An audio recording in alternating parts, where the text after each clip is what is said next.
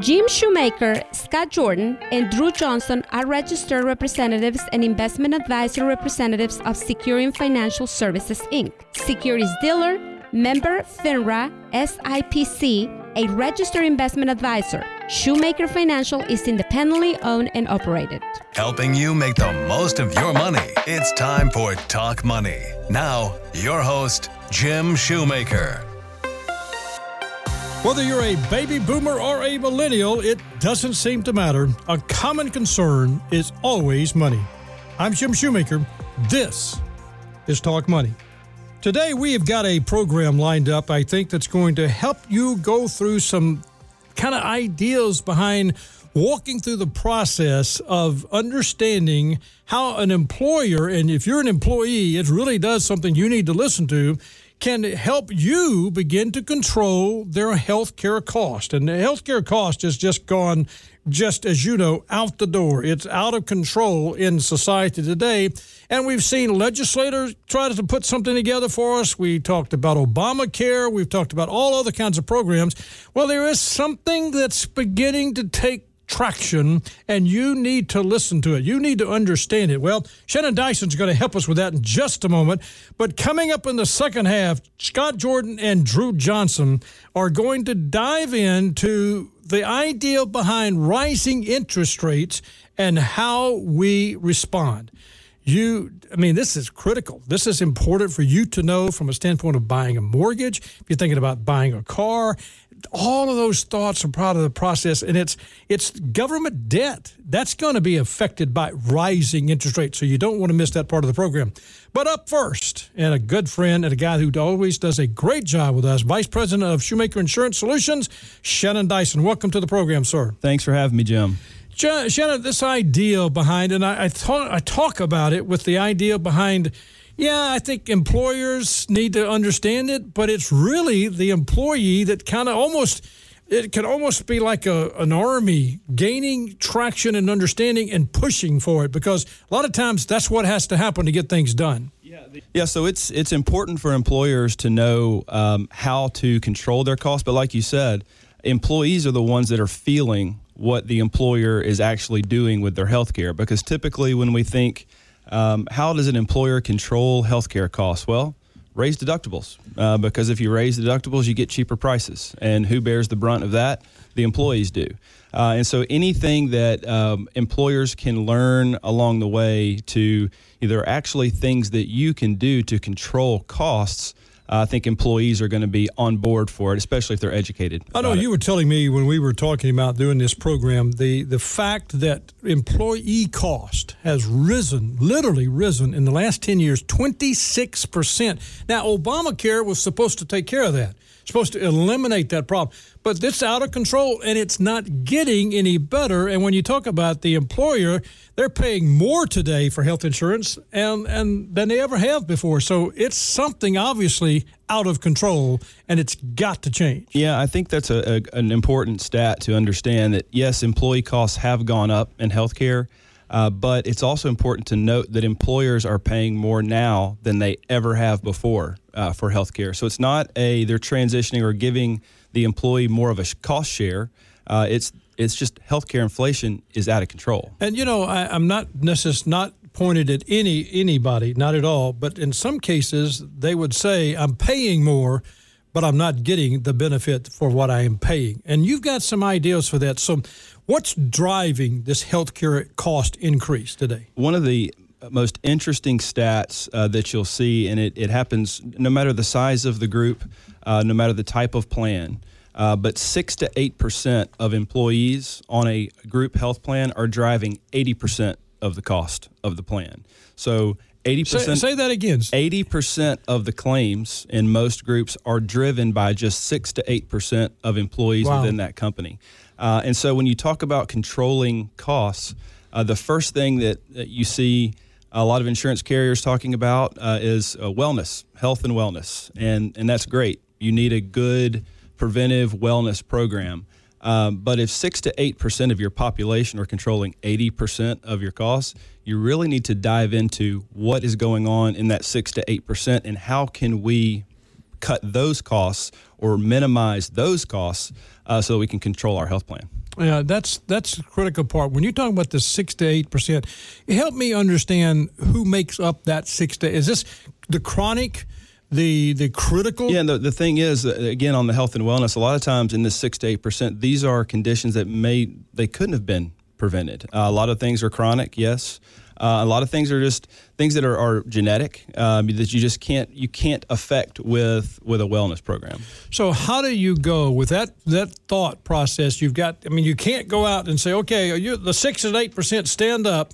We're going to now profile you, and you got to wear a T-shirt to work from now on. You can't do that. But how do you manage that? What do you do to get these costs under control? Shannon, this is not a little problem. This is a big, huge issue. And I know you've been working hard to come through and work through. So you've been to a lot of, I guess you'd call them seminars or teaching things that you've been going through. Well, it's a big subject. Big subject, yeah. Right. It's a huge deal. And what the things that we're looking at, we're talking about that 6 to 8% driving the claims costs. It's understanding the conditions. And that's how you can start controlling the cost as to where they get treatment. We can talk about that. But the way that we look at it is that future of healthcare costs are going to be controlled by what we call the 3 C's. It's care teams, cost control, and community. And so with those 3 things, that can start gaining a little bit of control over your healthcare costs. Talk about care teams. I get that. I think that's critical, and I think I understand that. At least it sounds like I do. Care teams. Well, tell me, what do you think about care teams? So care teams, right now, doctors in our current system, doctors are spending about 2 hours on red tape for every 1 hour that they actually get to spend with a patient. And it's because they're having to run certain tests that maybe they really don't think that they need to run, but group administrators are saying, hey, you've got to run these tests because we've got to cover ourselves. Right. And so you're spending a lot more time. You've got to file insurance. And so the prices that you charge, and then there's discounts, and you got to figure out where you can actually make money as a practice. So there's a lot of things that go into being a doctor today. And so what care teams do is they bring together your primary care doctor, your dietitians, pharmacists, nurses, and you concentrate on patient care. It's more of a concierge type service to where that these people can talk together. They can know the dietitian can talk with the physician and figure out the best treatment for you. And because they're not filing insurance, they can spend more time with you, and they don't have to worry about all the tests that really they don't need to run. That they were just running to cover themselves. So when you talk about a care team, it's like if I'm the patient, I am assigned to care team here, let's just call it care team A, and I may have 10, 15 different people in my care team, and they'd all be working together to make sure. So in other words, if I'm a diabetic, I'm not going to see a cardiologist because I'm a diabetic. I'm seeing the guy, the hematologist or somebody working with me. I'm not diabetic, but the point is, I don't even just think about all of the conditions that can be controlled with diet and exercise. Absolutely. And so when you're meeting with a physician and they can bring the dietitian in and talk about how these things work together in the office setting, instead of you having to leave, set an appointment to go see somebody else and take more time out of your week or your day. All right, you talked about 3 C's. Cost control was your second one. Yeah, cost control. There's a lot of challenges with cost control. One of them is the high rate of misdiagnosis. There's a study out that Johns Hopkins released that said that 20% of cancer diagnoses are misdiagnosed. Spine surgery, 67%, and bypass surgery, 60% misdiagnosis rate. So in addition to many of the high claims that we're seeing, these people are now seeing 3 or 4 different specialists. They're getting a bad diagnosis, going to see a different specialist. You could see over time how those costs increase because specialist visits are not cheap. And so anything going to the cost of your plan, and you're seeing 3 specialists and you could have seen 1, it's going to raise your costs. Well, if you just tuned in, my guest is Shannon Dyson. He's the Vice President of Shoemaker Insurance Benefits. He's talking about a subject that I think we've just going to have to say it's becoming more and more important. It's taking control of your company's health care expense. And that's just I mean, everybody wants to do that, wants to say they're doing that, but it's difficult, especially in today's environment where the insurance company is somewhat controlling that. And you're saying that the employer is going to control this. You talked about 3 C's. What was the first one? So you got care teams, and today, right now, we're on cost control. So talked about some of the things that are the challenges to cost control. The way that you help manage that is a medical management team.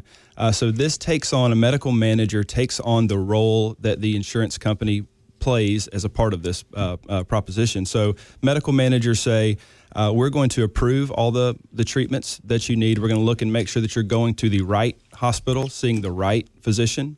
It's amazing that you can look and see the same procedure. Let's just call it a shoulder surgery. That can be $50,000 at one hospital and $6,000 at another. You could see the same. And you're not making that up. These are numbers that are out there that you can see. I need everybody listening to understand. You just didn't pull that out of the sky. No, there are studies that will show you 15 hospitals, and they'll show you the same procedure code, and you'll see the difference in prices for the exact same procedure. And the management care team is going to say, you're not going to go to the $50,000 doc. Well, they're not just looking at cost either. They're looking at cost, but part of it is what are the outcomes of these patients at these facilities? Big. Yeah. You could have a physician group, and one physician within the group has not a great outcome, meaning people are coming back for a second and third shoulder surgery with this physician, but not with another. And so what a medical management team is able to say, hey, you can go to any hospital you want to, you can see any doctor you would like, and you have a $3,000 deductible. If you go to this location that we feel has better outcomes and better pricing, we're going to waive the deductible for you. And so, what an incentive. You think about that. All of a sudden, I am a person that's got to have that shoulder surgery, using your example, and I meet with my the management team, my medical management team, and they're saying, go here, note it, you got a $3,000 deductible. That's a big number, but that may be where I want to go. Right. Okay, and if that's where I want to go, that's fine. I'll pay for it, but I want to go. Or I can go to Dr. B here, no deductible, and we're going to tell you why we're going to be, not just picking him because he's cheap, right? But it's got good care. He's got good results. Yes. That's a no-brainer to me. Absolutely. And over time, when employees when there's full transparency in pricing and patient outcomes, and you're able to provide that data to your employees, they're going to make better decisions. No question. Which is going to affect the cost of your plan. All right. Now, you've covered 2 of the 3 C's. What's the third? The third C is community. Community is a way that you are achieving a win-win for both the medical cost savings for the employer, but also a better experience for the employee. When you look at healthcare costs across the country, the unfortunate thing is that a zip code can be a better indicator of health than someone's actual DNA code. And that's because healthcare inflation is out of control. And so these communities and employers have had to pull back on things that are very vitally important for people's health. Better foods, better education, the things that we have typically put money into because of healthcare inflation, it's taking it out of those programs. So when we can cut costs, and what we're talking about right now in all of these areas of concern, we're trying to cut out the waste that is there. There are so many studies out there. Price Waterhouse did one that says in a health plan that you have at your work or your employer, or you're the employer and you have the plan, there's 30 to 50% waste in healthcare spending. Wow. That's a big number. You can't do that habitually or consistently and say that you're providing what you're really wanting to do for your employee. Absolutely. And so when you're able to cut that waste out of the plan, you can now educate your employees the way that we were just talking about. You can hire those medical managers to come in and provide transparency to your employees so they can make better decisions.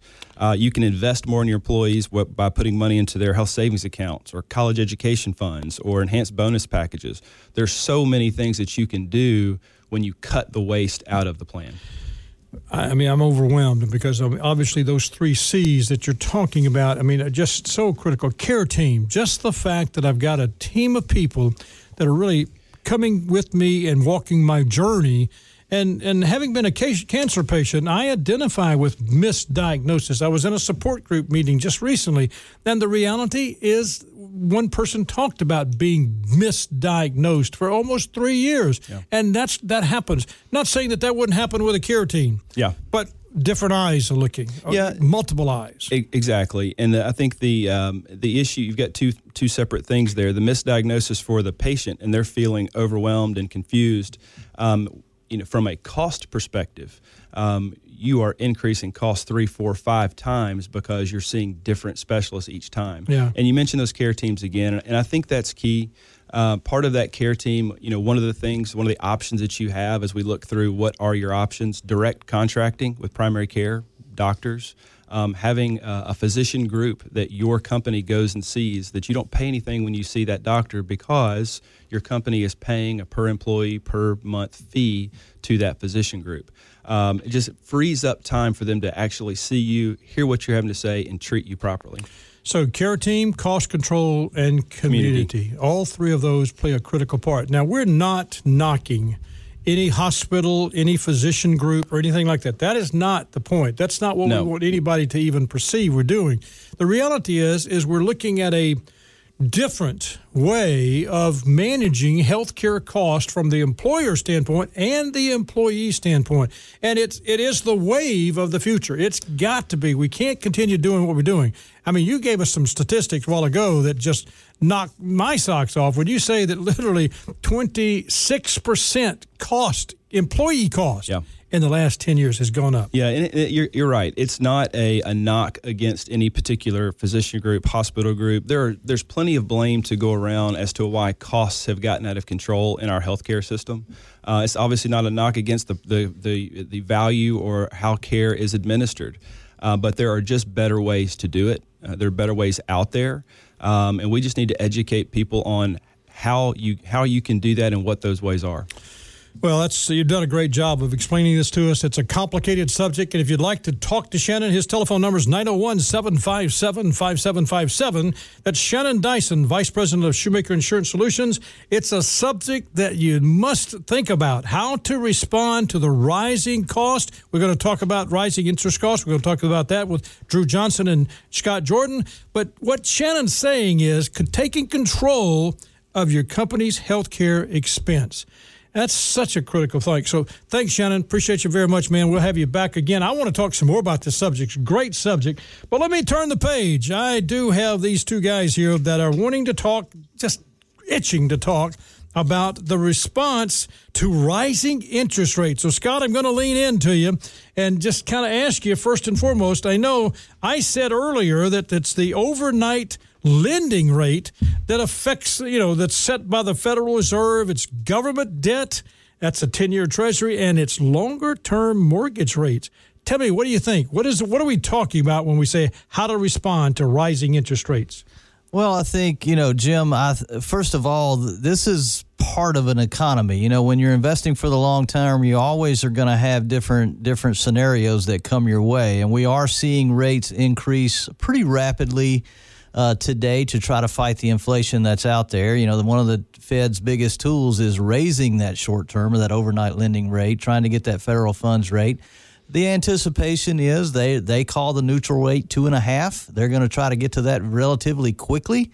We're sitting at, between 25 basis points and 0.5% right now. So they've got a ways to go to get us back to what they consider that neutral rate. And there's even been talk that they may go above that neutral rate and get up to about 3%. So those short-term interest rates affect everything across the board, where if you're borrowing money, whether it's, investing for short-term or borrowing to things like to buy a house or to buy a car, that's going to affect the interest rates you pay because those short-term rates affect all the rates across the board eventually. Well, I'm excited about what you guys are going to talk to us in the second half of the program, how to respond to rising interest rates. Now, it sounds like something we should be able to do, But Drew, weigh in quickly. What are your thoughts? I mean, you've got to tell me in less than 30 seconds. Well, knowledge is power, so you have to know exactly what you're talking about with these different interest rates, how the different maturities of these rates affect the different parts of the economy, how they affect you as a consumer, as an investor, and only if you know that with confidence can you then make plans that will help you to alleviate some of the pressure that comes from those rising borrowing costs. I always like to hear Drew talk because when he said knowledge is power, it's got a capital K when it comes from Drew. I can't wait to dive into this, guys. It's how do you respond to rising interest rates? Great subject. Just want to remind you, you can find our show on Apple Podcasts, Spotify, or wherever you listen to this podcast. Search for Talk Money. It's with Jim Shoemaker. Subscribe to the podcast and leave us a review. Guys, this is all about sharing what we feel is important to help you know more about your financial life and how we can guide you through the maze of all the things financial. So stay with us. You don't want to miss the second half of the program because these guys are going to help you understand when it comes to knowledge is power. I'm Jim Shoemaker. This is Talk Money. Helping you make the most of your money. You're listening to Talk Money with Jim Shoemaker on News Talk 98.9. This material represents an assessment of the market environment at a specific point in time and is not intended to be a forecast of future events or a guarantee of future results. This information is not investment advice or a recommendation. Past performance is no guarantee of future results. Investments will fluctuate and when redeemed may be worth more or less than when originally invested. The S&P is an unmanaged index of 500 large cap stocks. Investors cannot invest in an index. Neither asset allocation nor diversification guarantee against loss. They are methods used to manage risk. You're listening to Talk Money with Jim Shoemaker on News Talk 98.9. Welcome back. I'm Jim Shoemaker. You're listening to Talk Money, and we thank you so much for joining us. We also remind you that you can find us, the show, on Apple Podcast or Spotify or wherever you listen to podcasts. Just simply search for Talk Money with Jim Shoemaker and subscribe to our podcast. Leave us a review. We would appreciate it. My guests, Drew Johnson and Scott Jordan. Scott Jordan? Hey, what can I say? It's Saturday morning, guys. Scott Jordan is here. We're talking about how to respond to rising interest rates. Now, we defined it. Overnight lending rate, that's set by the Federal Reserve. The government debt, such as the 10-year Treasury note. Longer-term mortgage rates. So that's kind of the mindset. So, Drew, I'm going to lead into you. Let's talk with this one first. The overnight rate. What's that about? All right, the overnight rate. I mean, that all sounds really abstract. It does. I'm going to bring it down to earth. Most developed countries, pretty much all developed countries, have what's called a central bank. Ours is called the Federal Reserve, and what it is tasked with doing, first and foremost, it's called the dual mandate, is maintaining stable prices and maximal employment. That's the dual mandate. It's carrying out something that the Constitution actually says is ultimately Congress's responsibility, maintaining a stable money supply, and that's delegated to the Federal Reserve. Well, why is that important? Why would stable prices, why would that be important? Well, if you think about it from in terms of the average consumer, if you think something is going to be cheaper tomorrow than it's going to be today, you're going to wait till tomorrow to buy it. And if you get into that pattern, if society gets into that pattern where they're delaying spending because they're expecting prices to fall, that can lead to a situation where a lot of people lose their jobs because they're not selling anything. Likewise, if you think something is going to be more expensive tomorrow than it is today, you're going to want to buy it today, and then you get rush buying, and then you get shortages, you run out of things, and that causes its own set of problems in an economy. That's basically what the Depression was a series of prices falling and then mass unemployment following. So that's why it's important to maintain a stable money supply, and that's what the Federal Reserve does. It does this by controlling the supply of money that's actually floating around in the economy, what a lot of economists will call M2. It can control this supply one of two different main ways. One way is they can control how much reserves banks are allowed to have on their books or are required to have on their books. The more reserves they're required to have, the less they can lend. The other way that it controls this is by the overnight lending rate that we just talked about, which is basically what banks can charge each other to borrow from one another. If you've ever done a wire transfer at your bank, that's what that is. That interest rate, that fee that you pay for that is based on that overnight lending rate. That's what that is. So why would the Fed want to do this? Well, if the Fed is raising the overnight interest rate, usually the cause of that is that prices are rising a little more rapidly than what the Fed would like. When prices rise, that means the dollar is losing its purchasing power. You don't want that to happen over a long term. That can be very bad for trade. It can be bad for a lot of things. And so the Fed will raise that overnight rate to try and slow down the upward movement of prices. Now, the problem with that is that controlling inflation has a certain cost to it. For one thing, you are contracting the money supply. You are reducing the amount of actual dollars that are floating around in the economy that people can actually spend. But when you do that, you are putting some downward pressure on future employment. But now, aren't we today thinking, I mean, when you say future employment, I mean, right now that we're at full employment. I mean, we're at just as low as we've been pre-pandemic. So how are you saying then, when you think about it, goes back to the idea, if we're at full employment, it's almost like we're pushing one thing when we really don't need to. The economy seems to be, but I understand that we have to because inflation's out of control. Right, and part of the issue there is that the labor force is a smaller percentage of the population now than what it was 3 years ago. A lot of people don't understand that. Right. A lot of people just said, hey, I'm going to go ahead and retire early. I'm out. And so the unemployment rate doesn't count those people. And so as the economy continues to go full steam ahead, some of those people may rethink that decision, and they may decide they want to come back into the labor force, and then that they become part of that employment figure. But the issue is that if you are reducing the amount of funds that can be loaned, that includes funds that would be loaned to start a new business, for example. And so funds that are contracted today that you could have borrowed yesterday, but you can't borrow today, that's going to impact what businesses are going to come into existence tomorrow that could employ people in the future. And so that's what I mean when I say it has a certain downward effect on employment. No question it does. So now when you talk about inflation, it comes with a cost.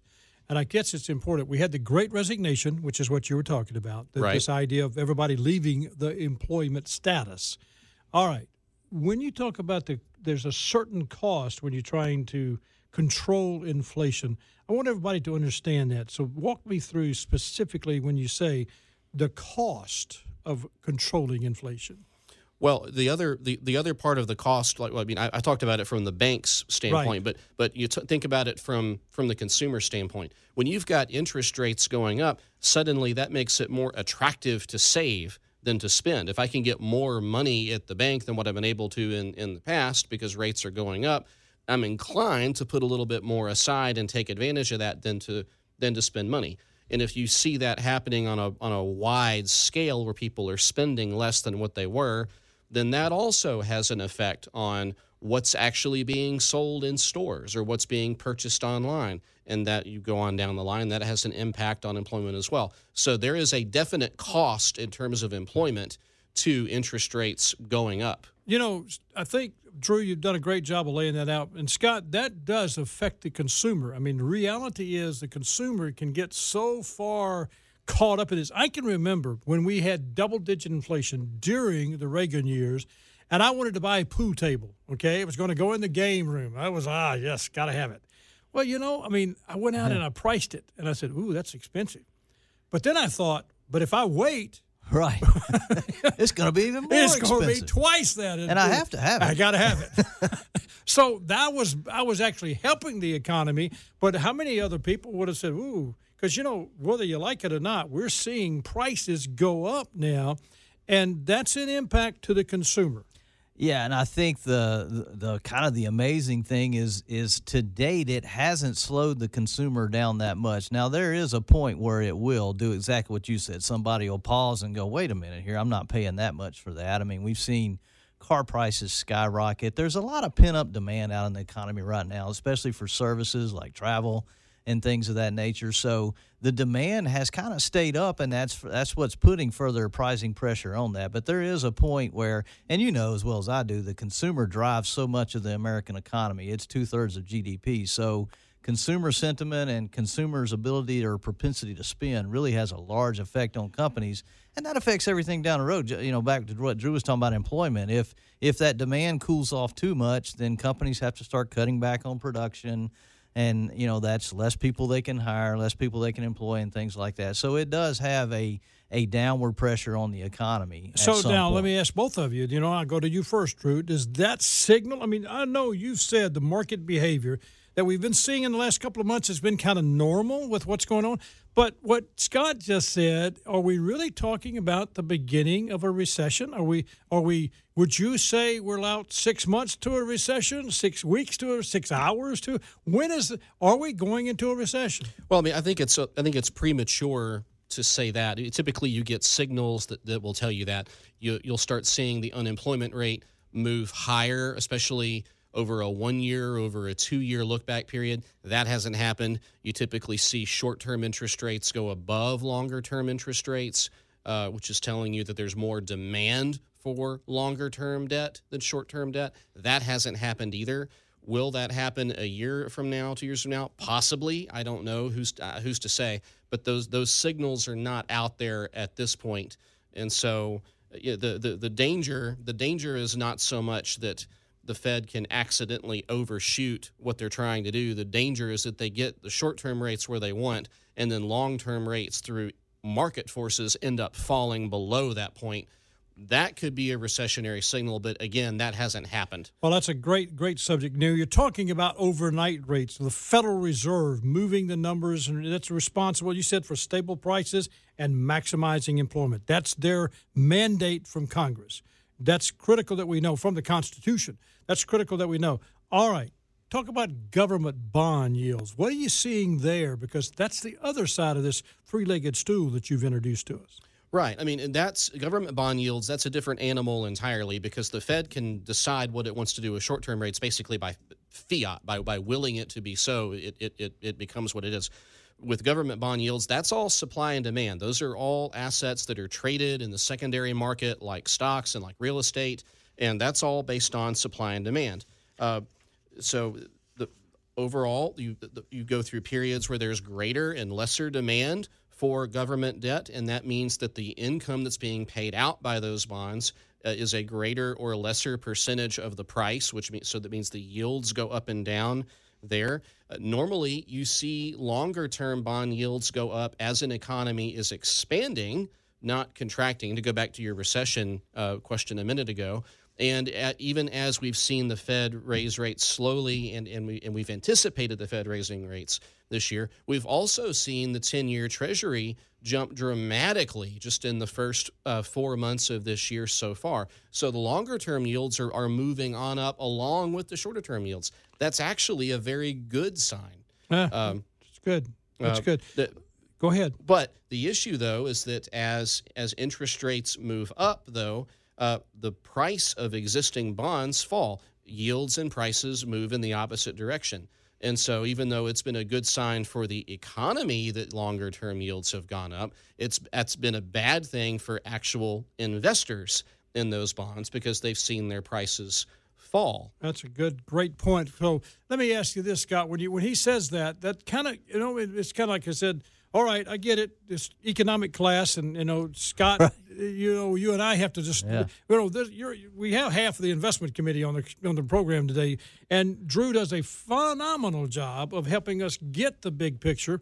But when it comes to the consumer, Scott, I want to kind of lean in. There's three ways. There's some problems with the consumer what he's dealing with. What do you see? Well, I think people get very confused at a time like this when, again, stocks are volatile because of everybody's fear over the Fed raising interest rates and inflation and what that's going to do to the economy. And normally, in those times, you'd see people kind of move into fixed income or into the bond side of the house and see a lot of buying on that side. But with the fear of rising rates, you've seen the market on bonds really pull back as well. So that can be confusing to an investor because that's supposed to be the safe part of the portfolio, and those are down significantly this year. Now, we talk about this with clients all the time. The bond managers do a good job of managing that over time. They'll reinvest those coupons they're getting at higher rates. They'll hold a lot of those bonds in the portfolio and get par for them when they mature. So the temporary numbers can look a lot worse than actually what happens over a full cycle. And by that, I mean about a 3 to 4 year cycle in the bond market. So over a full cycle, not as concerned. But it's very concerning when you're looking at your investments and you see your bond side down, almost in some cases as much as some of the equities this year to date. All right, guys, let me ask you this. Recently, I know you had a chance to spend some time with a bond manager. And Drew, I want you to kind of tell us, what did you hear from this guy when you guys were going through this whole process? Because, Scott, you're talking about the reality is they're managing through this, but the returns are disappointing. I mean, you're supposed to buy bonds, and that's supposed to be risk off. Yeah. And reality, it hasn't been that way. We're seeing, a portfolio suffer, even if it's 50% bonds. Just using that as a scenario, and it's down. That 50, which is not supposed to happen. Tell me why, Drew. Tell me why and what they should do. Why do you see that? He's kind of explained it. I wanted both of you to give me the scenario because I think it's important for the listening audience to understand this is not always the norm. No, it's not always the norm, but I would stress, and I think any bond manager, bond fund manager out there would stress this as well, that what we've seen has basically that's what's happened over the last 3 months. We're talking about a very, very short period, and when you get bond yields rising the way they have been, there's a point when those assets become attractive again. And then you start seeing fund flows back into those assets because they say, well, hey, the 10-year Treasury at whatever, at 1.6, that's one thing. But if it gets to 3, which it got very close to 3 at the close of the market yesterday, that suddenly looks a lot more attractive. And then you end up getting money that flows back into it. And so with bonds, it's important to hold it through the whole cycle of the bond. You're not going to get the full benefit of some of the features of the bond unless you have more of a buy and hold strategy with it. That's a great point. Let me remind everybody, past performance is no indication of future performance. So we just want you to keep that in your mind. I mean, the volatility of what's going on in the market has a tendency to create that angst, that fear, that concern. We're just kind of giving you some insight into understand that there's a lot of moving parts, but it's all organized. It's all orchestrated. Things do get out of whack. In fact, let me just read you this. This came from the Federal Reserve recently. After 2 years of adding $120 billion a month to bond purchases, I'm going to ask you now. Just go with this, Drew. I mean, this is important. Bond purchases. That's the quantitative easing. That was what they were doing. The Fed will begin quantitative tightening. Okay, you got those two terms, and that says in May of 2022 by allowing $95 billion a month of bonds to roll off its $8.5 trillion balance sheet. I love using the word billion and trillion. That's just numbers that are unbelievable. The Fed will not reinvest $95 billion a month. Okay, got it? Of maturing bonds back into the newly issued bonds. That's $60 billion of treasuries and $30 billion of mortgage-backed securities. That's statement from the Federal Reserve. In your opinions, guys, and I'll let you either want to go first, and you can go first, Drew. Bottom line is, what do you take with this idea between quantitative easing and quantitative tightening? Well, these are big numbers, but these are also kind of drops in the bucket. Just a little big. These are kind of drops in the bucket compared to the overall size of the government bond market, which is close to the size of the overall economy. We're trillions of dollars that we're talking about here, and so yes, that will have an impact on what banks can lend out, but it's still a very gradual thing, though. But it is a shift. It is a shift. And that's a difference. Scott, what's your thoughts on the shift? I mean, this has been something that has been really going on for many, many years, and now we're shifting. Yeah, and I think that, again, going back to the bond market and the liquidity, that definitely puts more pressure on the bond movements and prices when you've got a big purchaser like the Fed not entering into the market and purchasing bonds. So, that demand for those bonds is going away, so the private market has to step in and pick up that liquidity. Now, $95 billion sounds like a lot, and their goal is to try to pull some of the money out of the economy to cool the economy down. They were hopeful that, prior to the Russia-Ukraine war, that the supply chain improvements were going to take care of a lot of the inflation. Well, that seems delayed a little more now, so they're really going to have to cool that demand side off. And that's just taking more money. But going back to what Drew said, putting that in perspective, depending on which figure you looked at, they also just got through dumping about $7 trillion into the economy through the pandemic relief program. So pulling some of that out may not be such a bad thing. Well, you mentioned it earlier. The M2 number is still strong. Right. And that's a big number that we talk about a lot. So you've covered overnight lending, government debt, and last but not least, and it's really personal to a lot of people, mortgages. Right. And that's mortgages, that's really where the rubber meets the road with the subject, because when you're talking about the Fed funds rate, that's all very abstract to most people because that's really something that banks do with one another. When you're talking about government bonds, again, it's more institutions that are the main buyers of government bonds. When you get down to mortgages, that's the point when the consumer and the investor become the same person. And that's when they really feel it. Mortgage rates tend to be tied to the 10-year Treasury, so that's why they move together in such sync and have for many decades. But that's the point where the consumer really feels the impact of those interest rates because they're seeing possibly the value of their home go down. If they're potential buyers in the market, they're seeing their borrowing costs go up, and that has impacts on what they can outlay month by month, how much discretionary spending they can have because of how much they're having to spend in order to buy this house. And that has a very, very real impact. Quantitative tightening, with that, the signal in a way is just as significant as the reality. Hey, I wanted to look smart, guys. I was working, I wanted to read it because it made me look really good, talk about big numbers. Yeah.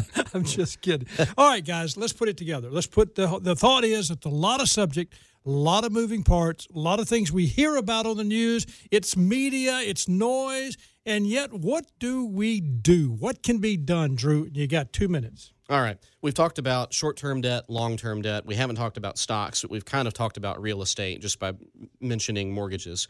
And those are your main asset classes that would make up part of a portfolio. If you are a typical investor, whether you realize it or not, you have exposure to all of those things. They each come with their own sets of risks and rewards, their advantages and disadvantages, the pros and cons. They don't all respond to the same sets of interest rate moves in the same way. And so the most prudent thing you can do is to diversify. And that doesn't mean I'm going to own a short-term bond and a long-term bond. I mean, I own a bunch of different short-term bonds that come from a bunch of different governments, companies, a bunch of different long-term bonds, a bunch of different pieces of real estate property through REITs or other diversified pools of investments, stocks as well through different pooled investments. I want to own many different companies and many different sectors that get their money and make their money a variety of different ways, so that when interest rates move, my assets don't all move the same way with it.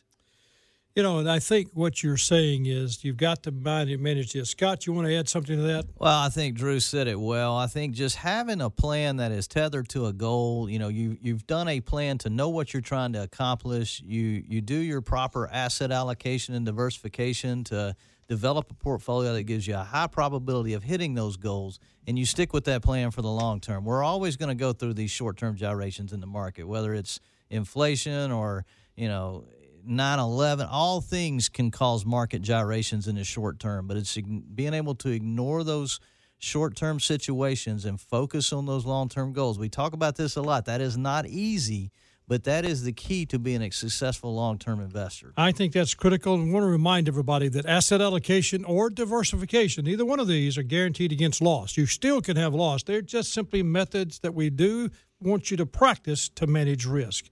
That's important, guys. Done a great job. Great subject. I want to thank both of you, Drew Johnson and Scott Jordan and Shannon Dyson earlier. If If you have questions for Drew, Shannon, or Scott, you can reach them at 901-757-5757. You can find our show, Talk Money, on Apple Podcast, Spotify, or wherever you listen to podcasts. Simply search for Talk Money with Jim Shoemaker and subscribe to our podcast and leave us a review.